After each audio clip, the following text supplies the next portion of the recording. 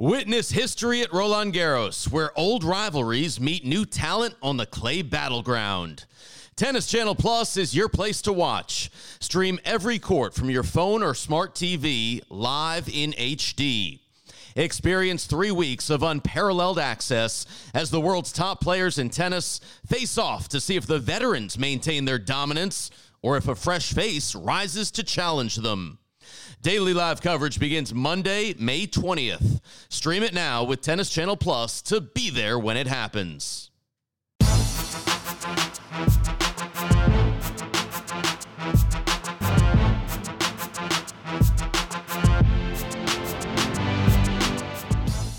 Welcome to the Mini Break, your daily podcast for the biggest storylines, results, and controversies from the tennis world. Today is Monday, November 16th, the second day of the ATP Finals now officially in the books. We saw Novak Djokovic and Daniil Medvedev start their campaigns with two comprehensive victories, matches we, of course, are going to break down on today's show. We'll also play a little bit of a game of Guess the Lines to preview tomorrow's matches, and joining me to do just that, you know him as the voice of the Monday match analysis. You may also know his smiling face from all the things he does with the Syracuse athletic department. I know him as my rival in terms of the best eyebrows in the tennis industry, Gill Gross. Gill, welcome back to the show. How are you doing on this Monday night?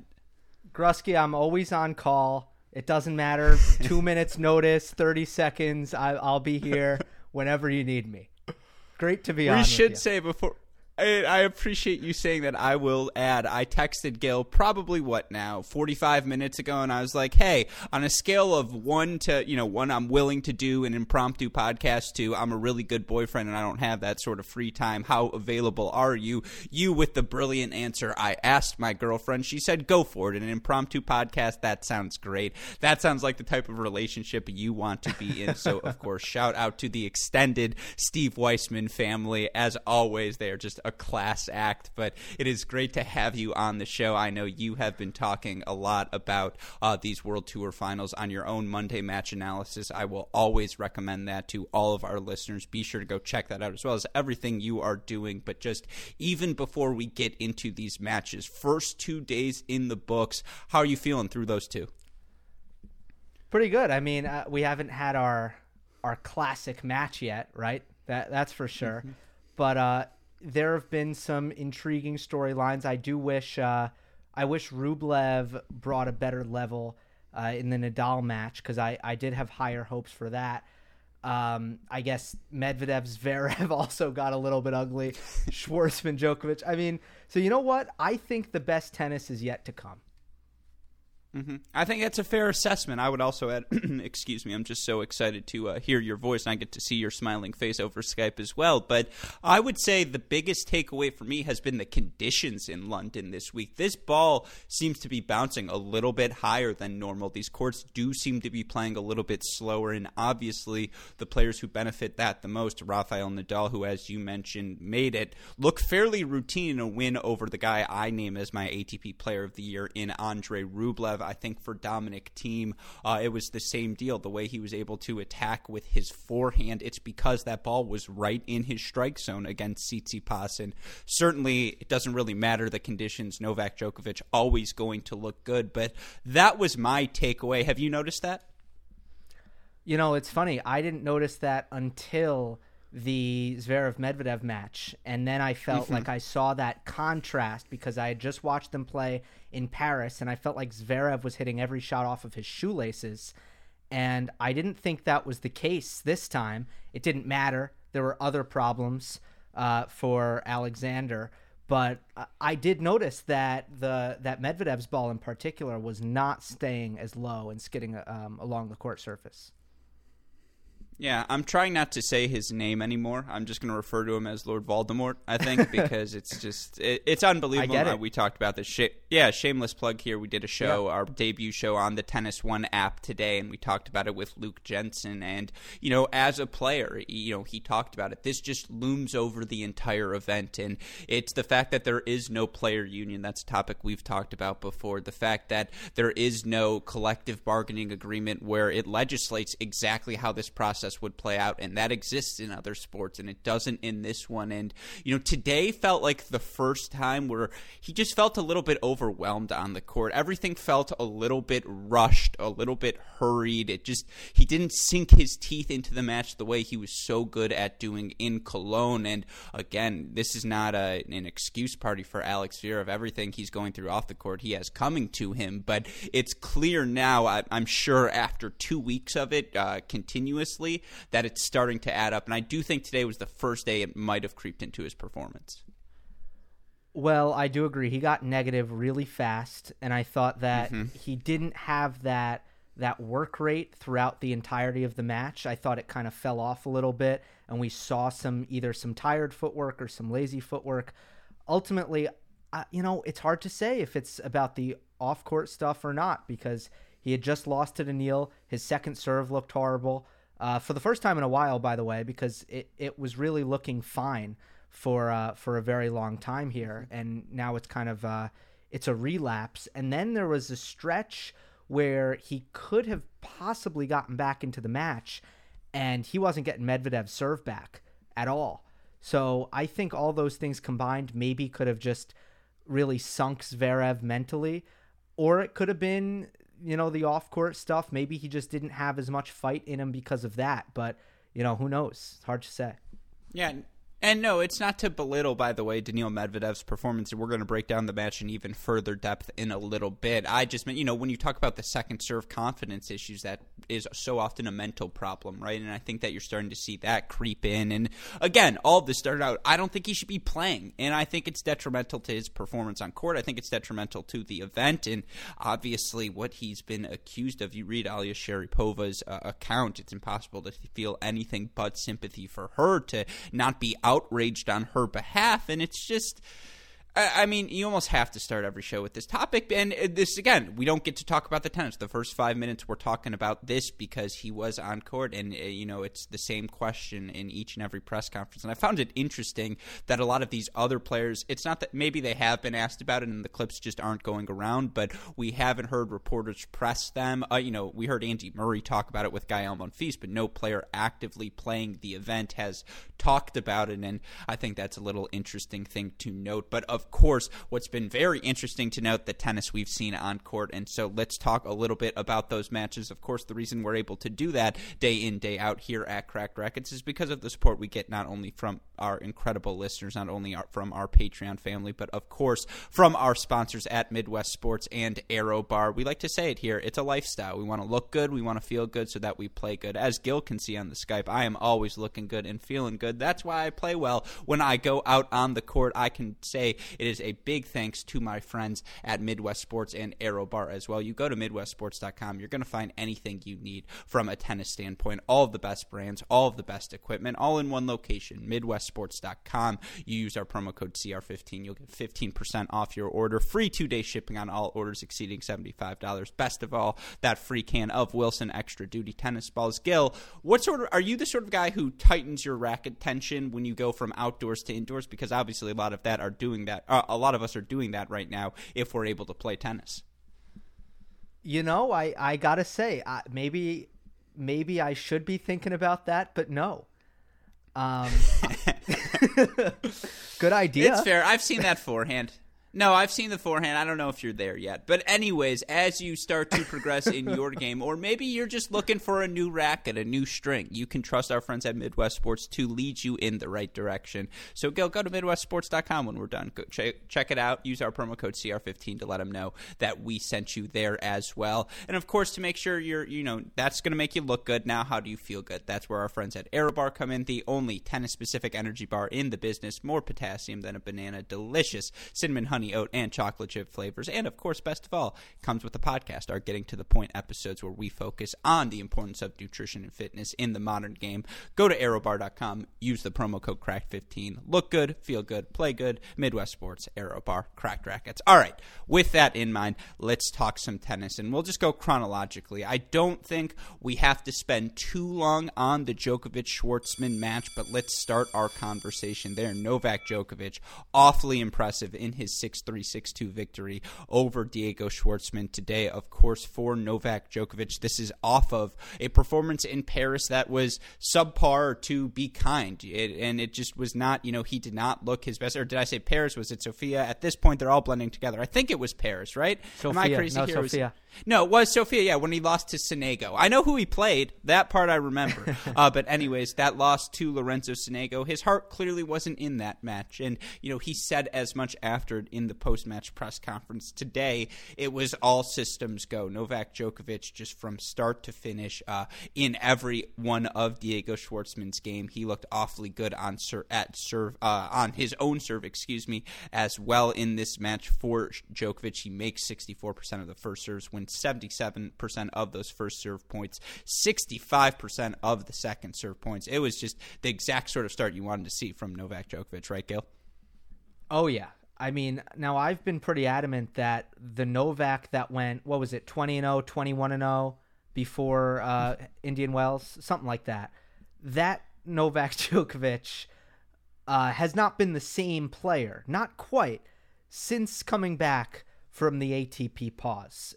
I think that's been clear. Even though he's won 2 titles, he's still great. We know that. He just hasn't been quite the same. You see this smile on my face. I talk enough. Please finish your point. I'm ready, though, to come back. Okay. This was some of the best tennis I've seen from Novak since coming back. Maybe the best, but I can't go there because it's just we know that that he can handle Schwartzman. So I'm not willing to go that far. But I thought that this was as good as he's looked really in quite a while.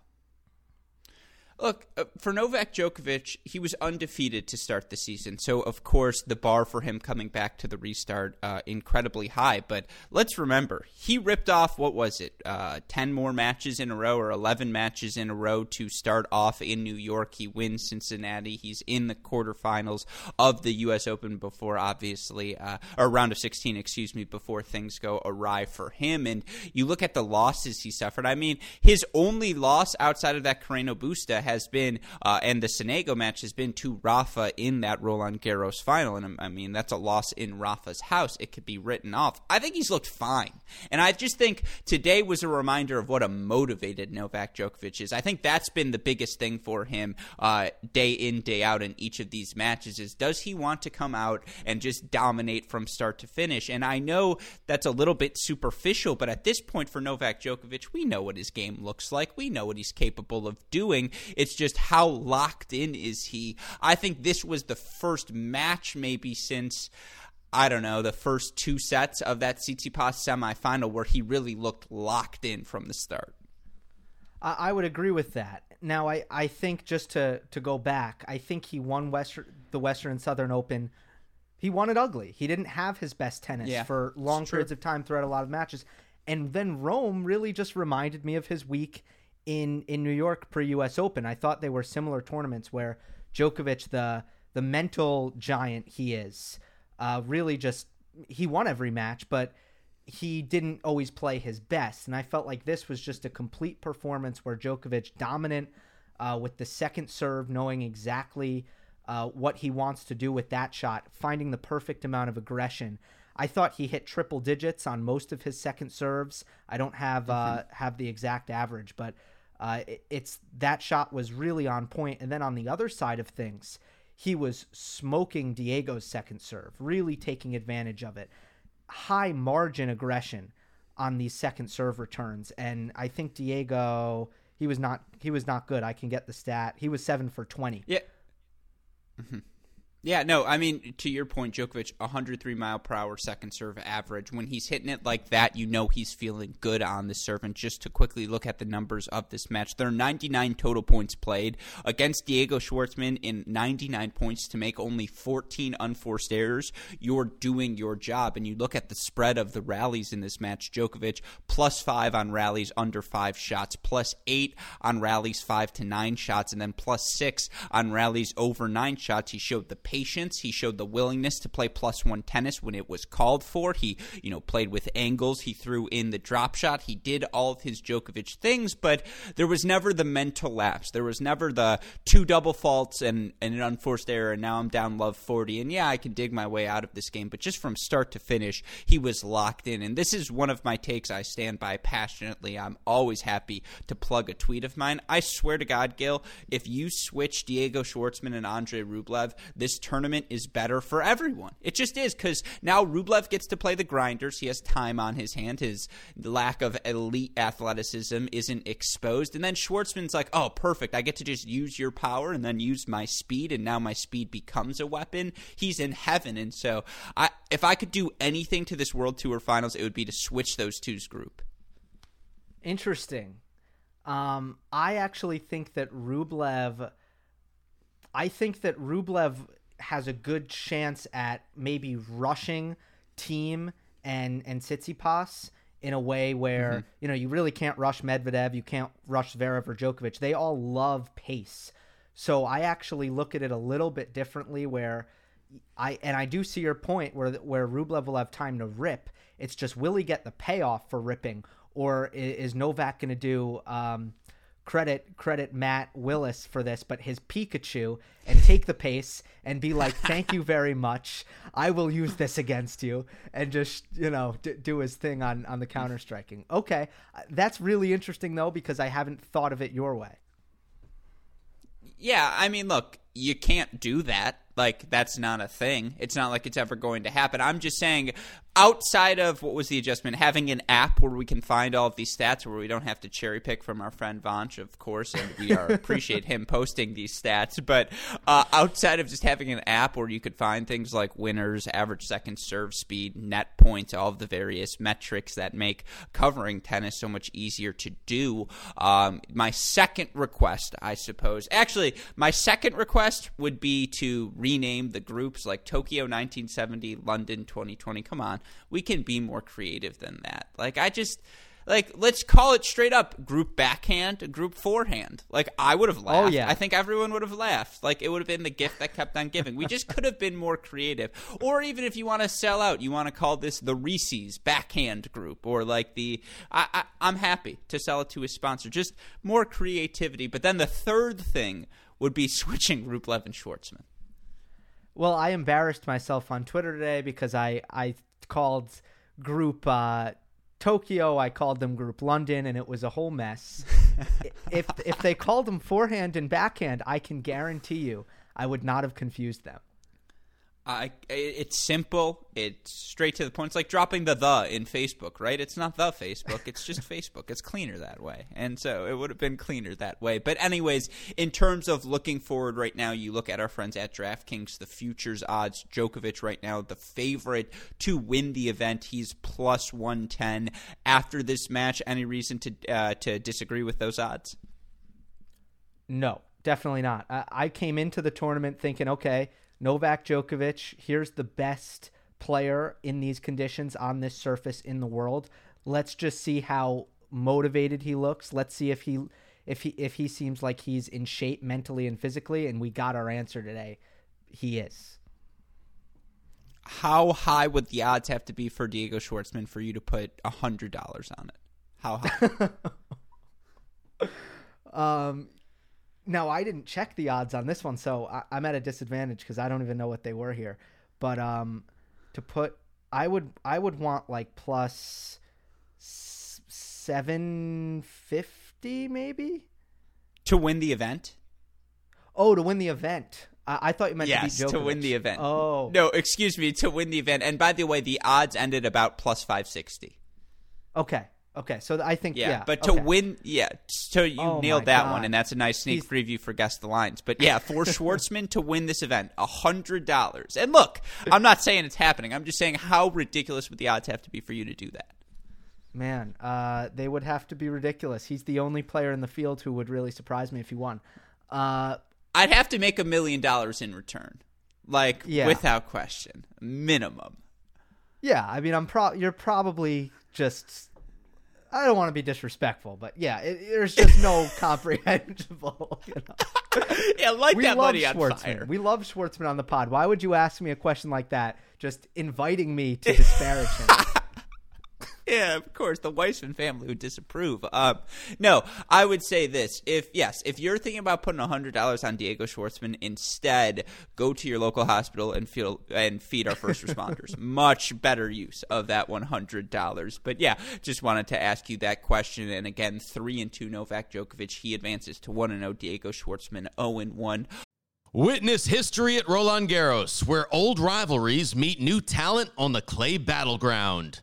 Tennis Channel Plus is your place to watch. Stream every court from your phone or smart TV live in HD. Experience 3 weeks of unparalleled access as the world's top players in tennis face off to see if the veterans maintain their dominance or if a fresh face rises to challenge them. Daily live coverage begins Monday, May 20th. Stream it now with Tennis Channel Plus to be there when it happens. Of course, our second match of the day, the match we started talking about a little bit at the front, Daniil Medvedev, Alex Zverev, a rematch of the Paris final. I know I have that event correct, Gill. Of course, last year we saw Medvedev defeat Zverev in a Masters event leading up to the year-end finals. Zverev then beats Medvedev, but this time Medvedev able to repeat his success. He knocks off Alex Zverev in straight sets in this one. In the end, it's Daniil Medvedev taking a 6-3, 6-4 victory over Zverev. And to be honest, this one felt really routine, Gil. I mean, you look in terms of break points, sometimes it really is that simple, but there was the early break for Zverev to start the match, but other than that one, no breaking of Daniil Medvedev's serve. Sometimes things are as simple as, oh yeah, you're playing a 6'6" guy indoors, right? Yeah, well, Medvedev went on a run of 9 points in a row on serve, where he hit unreturned serves, aces and service winners, just a string of 9 points. So his serve became a really big deal, especially I would say towards the tail end of the first set, because early on this was like a grind fest. I mean, it took what, 20-25 minutes for them to get through like 6 games, something ridiculous like that. And My then kind of Medvedev tennis. started. Yeah, your kind of tennis? Yeah, I love it. Reminds me of Djokovic Murray matchups, like the way these two just it's who is going to be daring enough to try and take the space, to try and be the aggressor, because both of these guys, when you get them to the outer thirds, right, that's when their length, their athleticism starts to shine through. And in this match, I just thought for Daniil Medvedev, I mean, you look at the stats, 67% of his first serves go in, he wins 74% of those first serve points, 57% of his second serve points, and again, only broken one time in the match. That's a really good start. Medvedev was that guy, I thought the whole time, if you're going to talk about who is being the aggressor, who's forcing the issue here. Now, at times it resulted in a plethora of forehand errors, strings of them. So I can't say that it was always pretty for Medvedev, and I think both players' weaknesses were on full display. Zverev with the second serves and the double faults, and Medvedev just not very efficient on his attacking forehands, especially from the middle of the court, missing a lot. Zverev able to defend a lot of them, but ultimately Daniil came up with enough, and especially in big moments. Up 4-2, both players were just breaking each other back and forth, and if you look at when Medvedev finally held and broke that pattern to go up 5-2 in the first set, he hit like 3 forehand winners in the game. So he was the one to go and, get after it.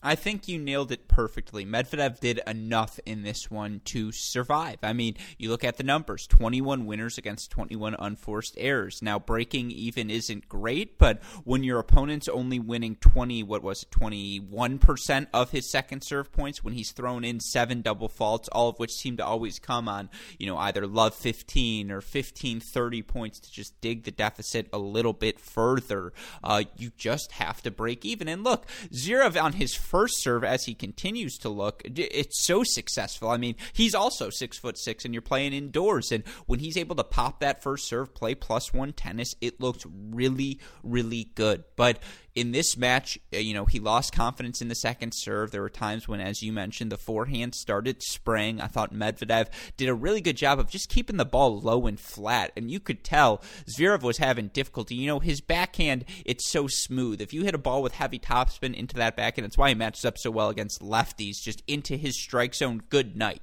He's opening up that backhand down the line. He's having a feast. But with how low and flat Medvedev hits the ball, particularly on an indoor court, I thought it caused discomfort for Zverev. Clearly, he could never find his strike zone, it felt like, in this match. And I felt like he was waiting for the ball to come to him. I didn't see the urgency in his footwork, and that's where the ball will drop even lower. And he just wasn't creating, the offense that he needed to. I think that's a good point, though. Did you hear what Yannick Sinner said about Medvedev's ball being? He said I always want to hear from the Sin Man. Yeah, he said that Medvedev's ball gives and Mannarino. He said Medvedev and Mannarino are the two players who give him the most trouble right now, because I think he can't stand the way that the ball doesn't bounce up for him.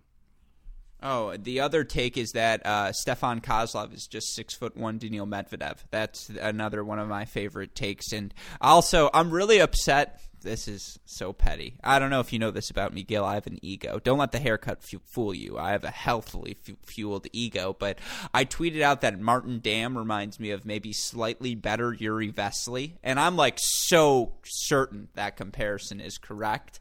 And just no affirmation thus far on Twitter. It's devastating. Devastating. I'm come on, guys. You got...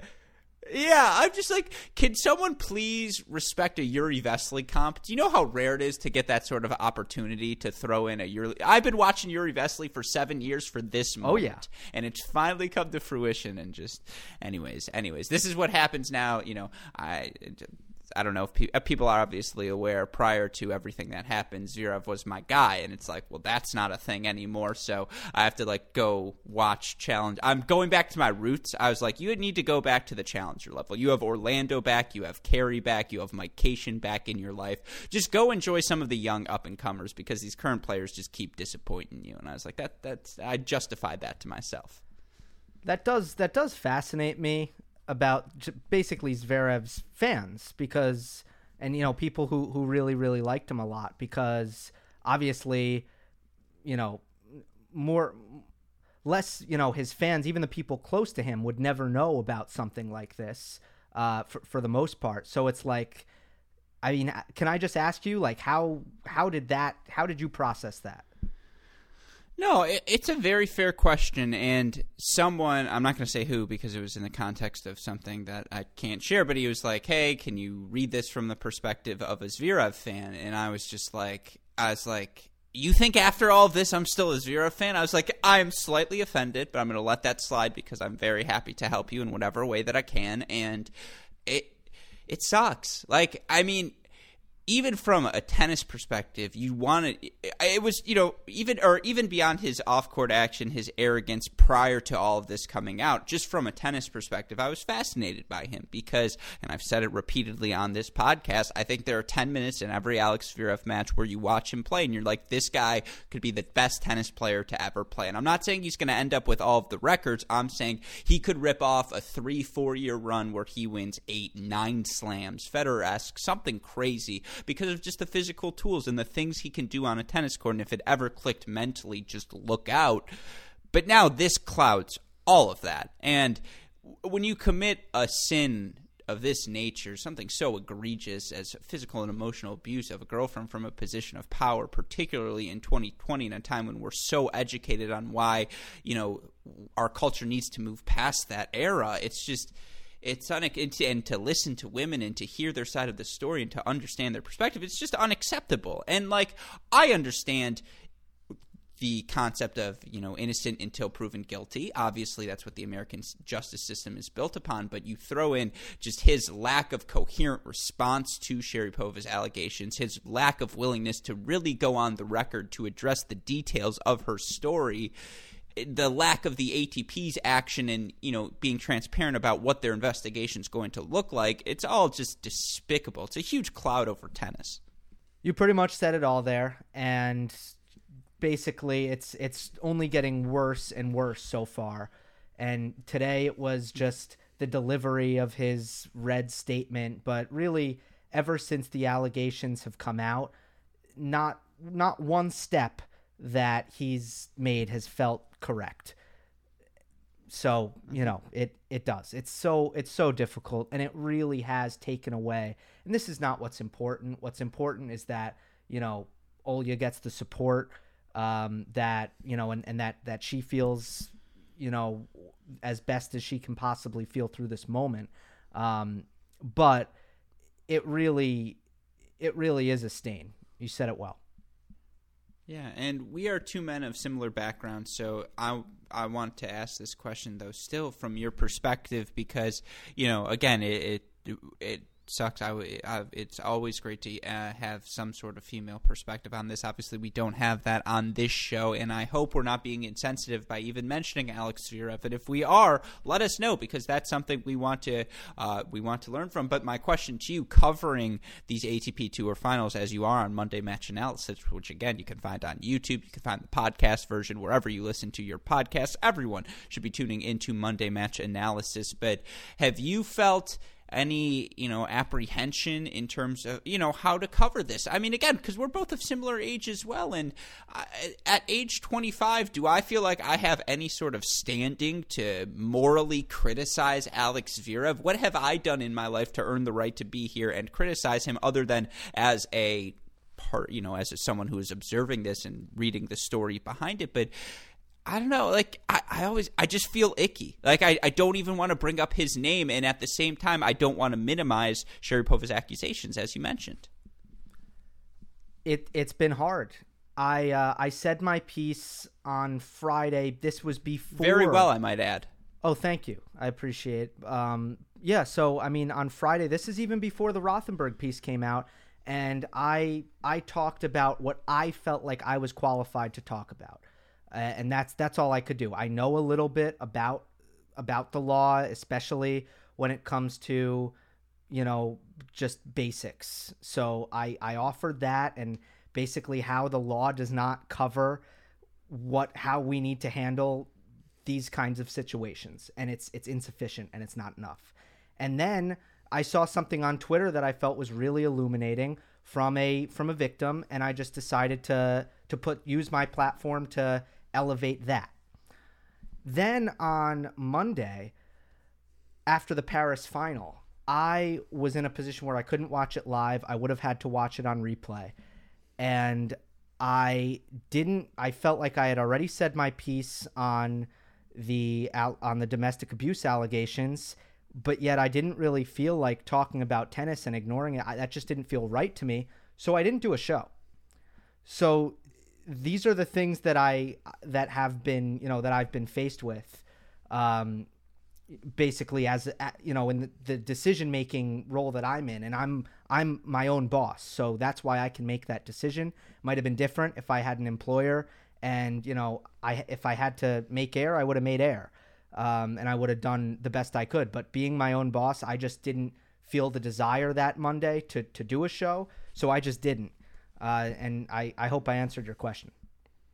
No, you absolutely did, because I felt a similar way when the allegations first came out. I happen to obviously be friends with Ben at this point. I don't even know if that's a name drop. Sometimes I think that gets me in trouble. I swear to God, I get more texts being like, why do you support Ben?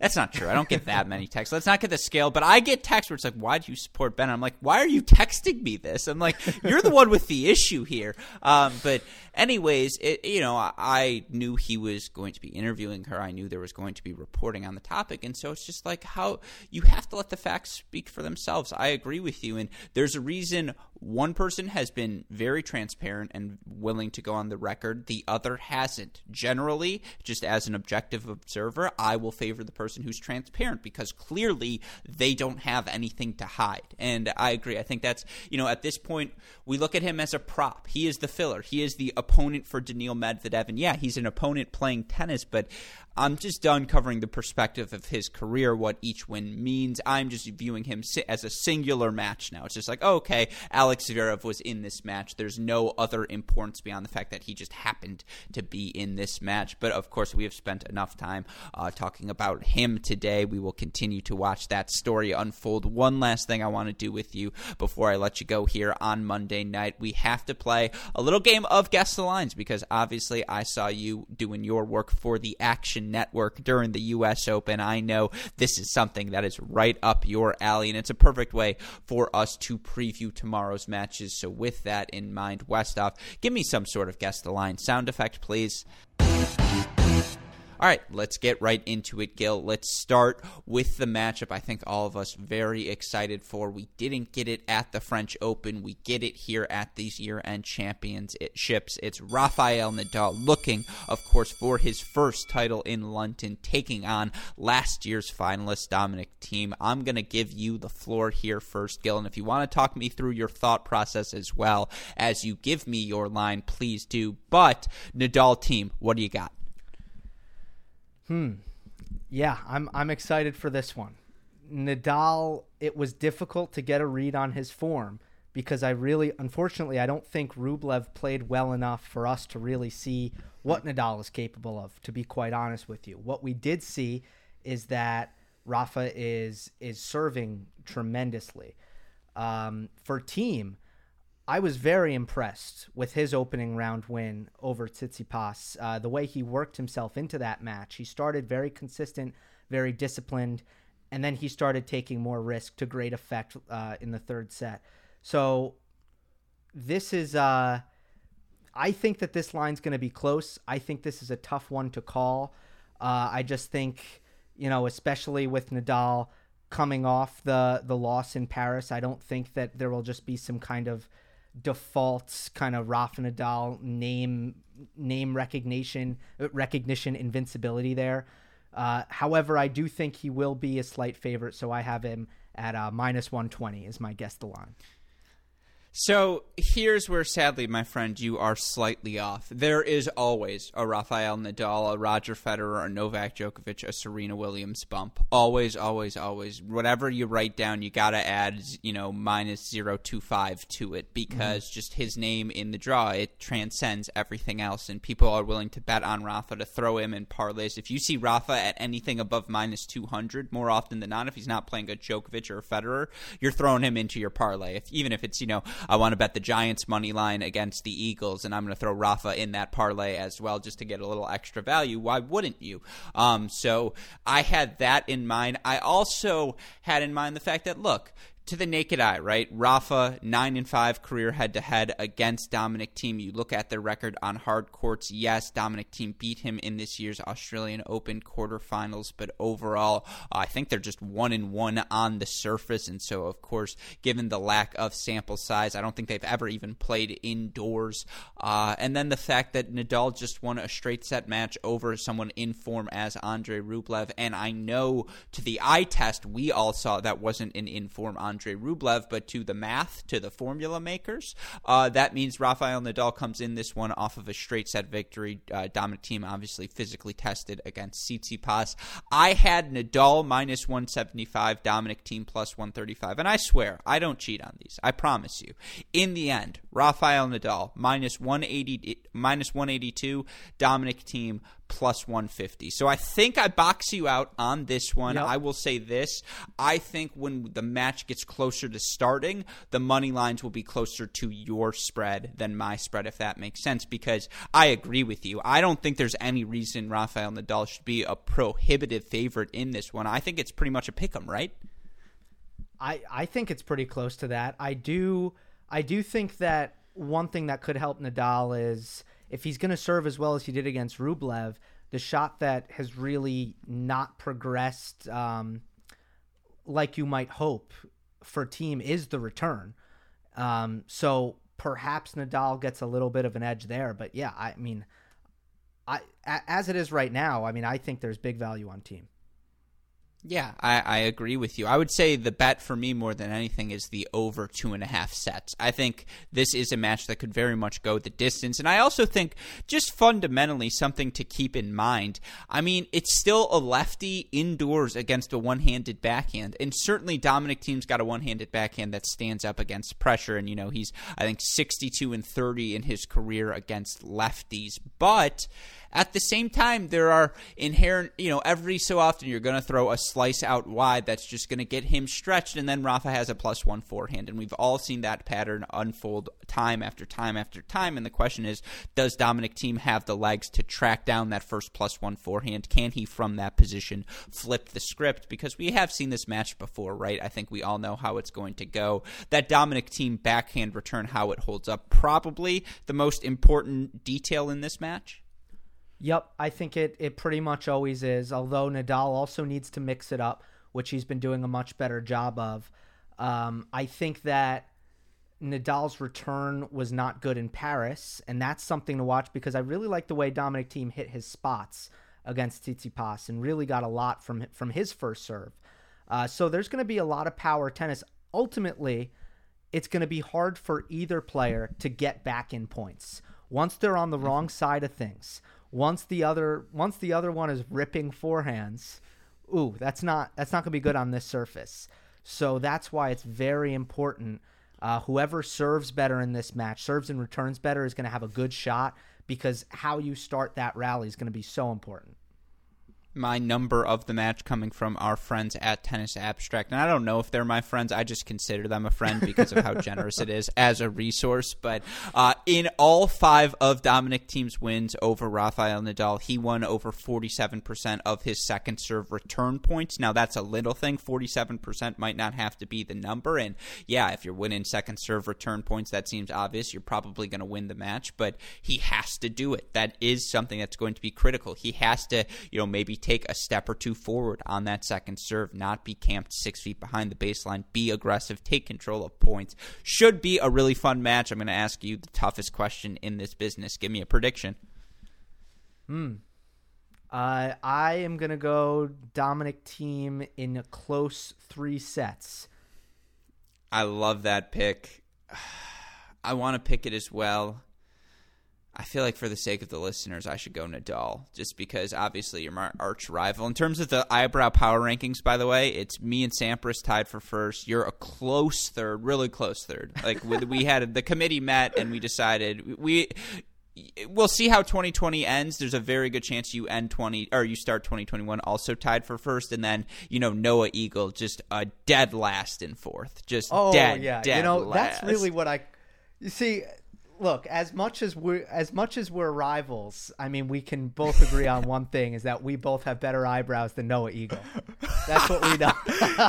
Oh no, he just looks so tailored on that Tennis Live set. I'm like, God, what an impressive young man. Yes. Anyways, yes. But all right, with that in mind, let's move on. I agree with you, Thiem in 3, but I think it's going to be really, really close. All right, with that in mind, let's move on to our next match. Tsitsipas taking on Rublev for what feels like, I don't know, the 5th, 6th, 7th, maybe 12th time since the tour restarted in August. Now, of course, this is going to be their first matchup on a hard court since Rublev knocked off Tsitsipas in a 4-set U.S. Open. I believe it was was that the quarterfinal? I don't even remember at this point. That was this year's U.S. Open? No, that was last year's U.S. Open. Excuse me. First round of last year's U.S. Open was when Rublev knocked him off in 4 sets. That's the last time they played on a hard court, of course, in the matches they have played here in 2020. It's Rublev, I believe, with a 2-1? 1-1? No, it's 1-1 split? 3-1. I don't even know. All these 3-1. Thank you. Again, there's been a lot of tennis, one of folks. them's a challenger. Yeah, so, grain of salt. The point being, there are no secrets between these two. They know exactly what to expect from one another, of course, both coming off of losses in their first matches. Rublev, a straight set loss to Nadal, Tsitsipas 3-2 Thiem.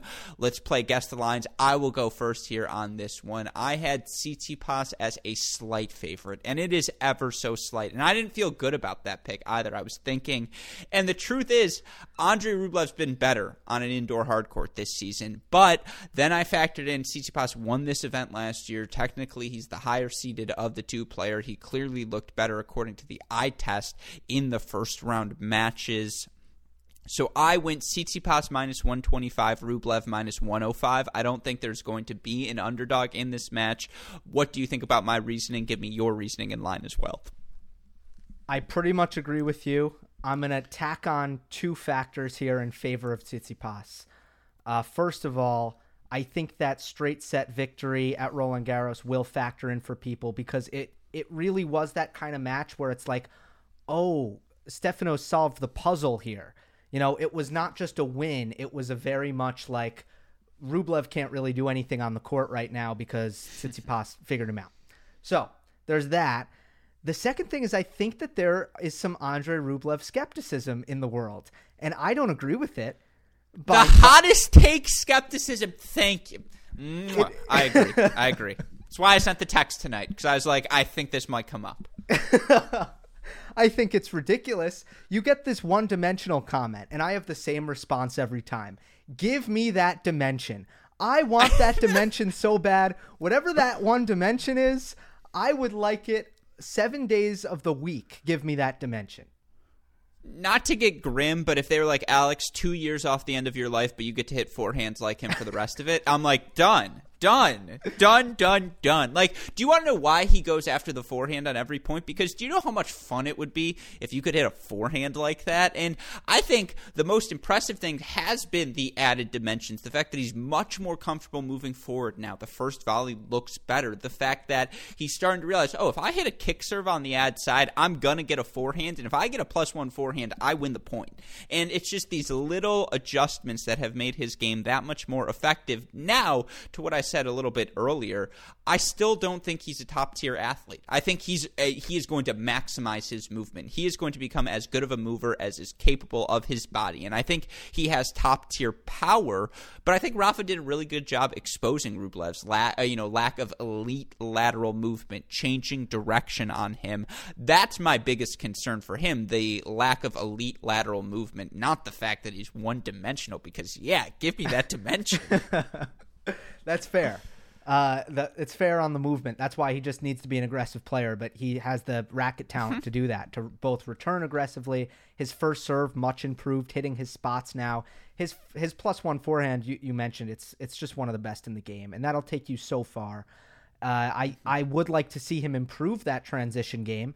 He can get a lot better with the volleys, and his touch can get better. Now, as for the guess the line, given the way that their last meeting went at the French and the ridiculous Rublev skepticism and the way he looked against Nadal, I think Tsitsipas is favored -140. And what do you have Rublev at? What's the math there? I'm not great at that. It doesn't have to be exact. It's okay. about +1. Honestly, you know what? We're going to give you the victory because you said -140. Tsitsipas -139 right now. So, hey, great shot to you. You nailed that one. You boxed me out. Rublev +116. Bravo. Well done. By the way, as we're talking, Nadal down to -177. So, literally, I'm telling you, that thing is going to fall all night long. Yeah, look, here's the thing. Indoor hard court, Tsitsipas is better on an indoor hard court than he is on clay, but so is Andrei Rublev. I don't agree with that. It's like, oh, okay. I'll take him on clay. And I know he's won 3 titles, I believe, on indoor hard court. So the results are, I would say, probably ambiguous. If we looked at it, we'd both have an argument. But I think against the elite competition, especially, when he gets that extra time where his return is no longer a big problem and he's putting them in play, I really like that for Tsitsipas. And also his RPMs on his forehand, not to be, that should not go underlooked. Yeah, no. So I would like to amend my statement. You are correct.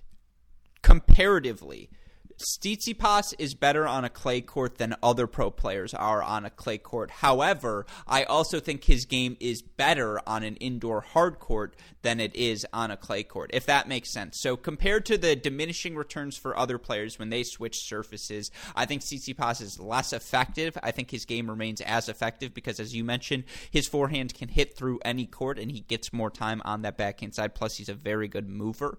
But I think he is still better on an indoor court. I just think Andre Rublev. Yeah, on a Rublev court. That's what I was going to say, on an indoor Andre. That's mixing points here. Hey, great shot. But I think indoor Andre is that much better on an indoor hard court. Yeah, I think that's math, by the way. That was just so everyone listened. That was a formula I just played out. Right. That's why we went to school. Yeah, I think that Rublev can really suffocate Stefanos in this matchup, just because it's totally different than Roland Garros, because the pace that Rublev can bring to the court. He takes the ball so early and hits so big. If you're a player who likes time, you're not going to get any. And I have a feeling Tsitsipas is going to be pretty bothered by that and affected. And I think if Rublev hits his spots, Tsitsipas is probably the worst returner in this field of 8. And I think that Rublev can just sneak out enough breaks to get this done. I don't see Tsitsipas having any fun on return against Rublev. Yeah, I think that's a really good take. And so with that in mind, it sounds like you're leaning Andre Rublev. Yeah, I am. The double dog day. See, this is why you follow Gill Gross, folks, because if you are a fan, you should take the double dogs. In fact, I'm going to put that in right now. Dominic Thiem, Andre Rublev, if you parlay both of them, and it's always risky to parlay two underdogs, plus 429. I'm going to have to talk to my accountant, Daniel Westhoff. We might have to, we'll see. We'll look into it. We're going to run the numbers one more time. But I don't know, man. Here's the thing. Tsitsipas is, in terms of attitude, the guy who bounces back as well from a loss as anyone. Is there anyone who probably after losing that match was like, I would like to get back on court, preferably in an hour, just let me go eat something and maybe get a stretch in, but I'm ready to go play another 3 out of 5 or 2 out of 3 set match. I feel like that, and I mean, Andre Rublev, by the way, the same deal. He probably was like, hey, we're going to go train another 2 out of 3 set match because that performance was unacceptable. 3 sets. That's the theme of the day. Like, I think today's the day we get our 3-set battles because now there's a little more urgency, right? Yes. I think especially Tsitsipas Rublev, obviously coming off the loss, but they really have a lot to prove, and I also think we could see nerves come into play with both of them in the tight moments because this match is going to mean so much to both of them. So I just like these matchups. It's not even about – maybe it's not even about being desperate. It's just about 2 good matchups because you know that Nadal and Thiem are going to slug it out, and the same can be said for Tsitsipas Rublev. I'm excited. Yeah, should be a really fun day of tennis, and of course we will be back tomorrow to break down all of the action, but I have kept you far longer than I promised, so we can wrap up today's show here on this note. Of course, again, I highly recommend to everyone, go check out Monday Match Analysis, go check out everything you're doing, Gill, but for those who want to hear a little bit more, give us a little sneak peek of what you have in store. In the coming days. All of the above. I want to hear your life plans. You proposing? Is there something do I need to get ready for something? No, I'm just kidding. Well, let's see. Tomorrow, I'm probably going to make a bacon, egg, and cheese. No. I'm doing a lot of ATP Finals match recaps. All right. I'm gonna keep them coming. So you can subscribe to me on YouTube. It's just Gill Gross, my name, Gill with 2 L's. For continued coverage throughout this tournament. And then it's off season, Grusky. Mm-hmm. Next episode of the Big Three? Yeah. Next episode of the Big Three? Yes. Yeah. With the outstanding tennis journalists Joel Drucker and Amy Lundy. I do a YouTube show and podcast about the Big Three called Three. Three, a Tennis Show is the full name if you want to Google search it. Look at that. I forget to plug it, and you remember. Well, here's the thing, because as we know, I hold a lifelong grudge against you because, again, there can only be one with eyebrows these nice. But the grudge I also hold, you might have to redo the Andy Murray episode because A, it was so phenomenal it should be run again, but B, can I just get like a 5-minute, you know how, what's it called? Oh my God, this shows you the last time I read a freaking book. A cameo would be great as well, but what's it called on the inside of the book? The forward, excuse me. Yes. I would just like a 3-minute monologue forward on Andy Murray, and then you rerun the show. I can just put it in Premiere. You just send it my way, and we can make it happen. All right, I'll get a haircut for it as well, so we can do it on That's video. a good idea. No, just kidding. Yeah, perfect. No, with that in mind, well, again, Monday Match Analysis, the 3, all of the above. You can find it it's at Gill_Gross. That's the Twitter.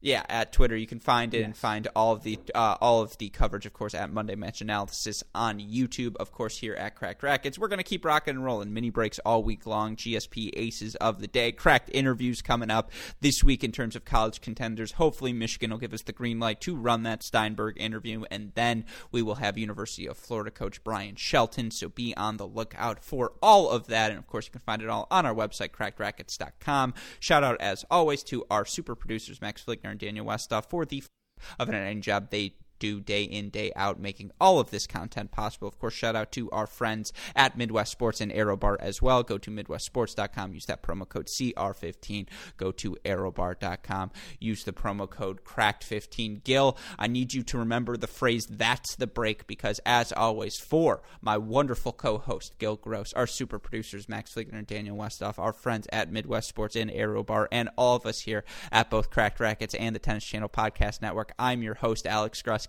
Gill, what do we tell our listeners? That's the break. There it is. I love it. And we will see you all tomorrow. Thank you, Gill. Always a pleasure, my friend. Thanks, Grusky. This was great.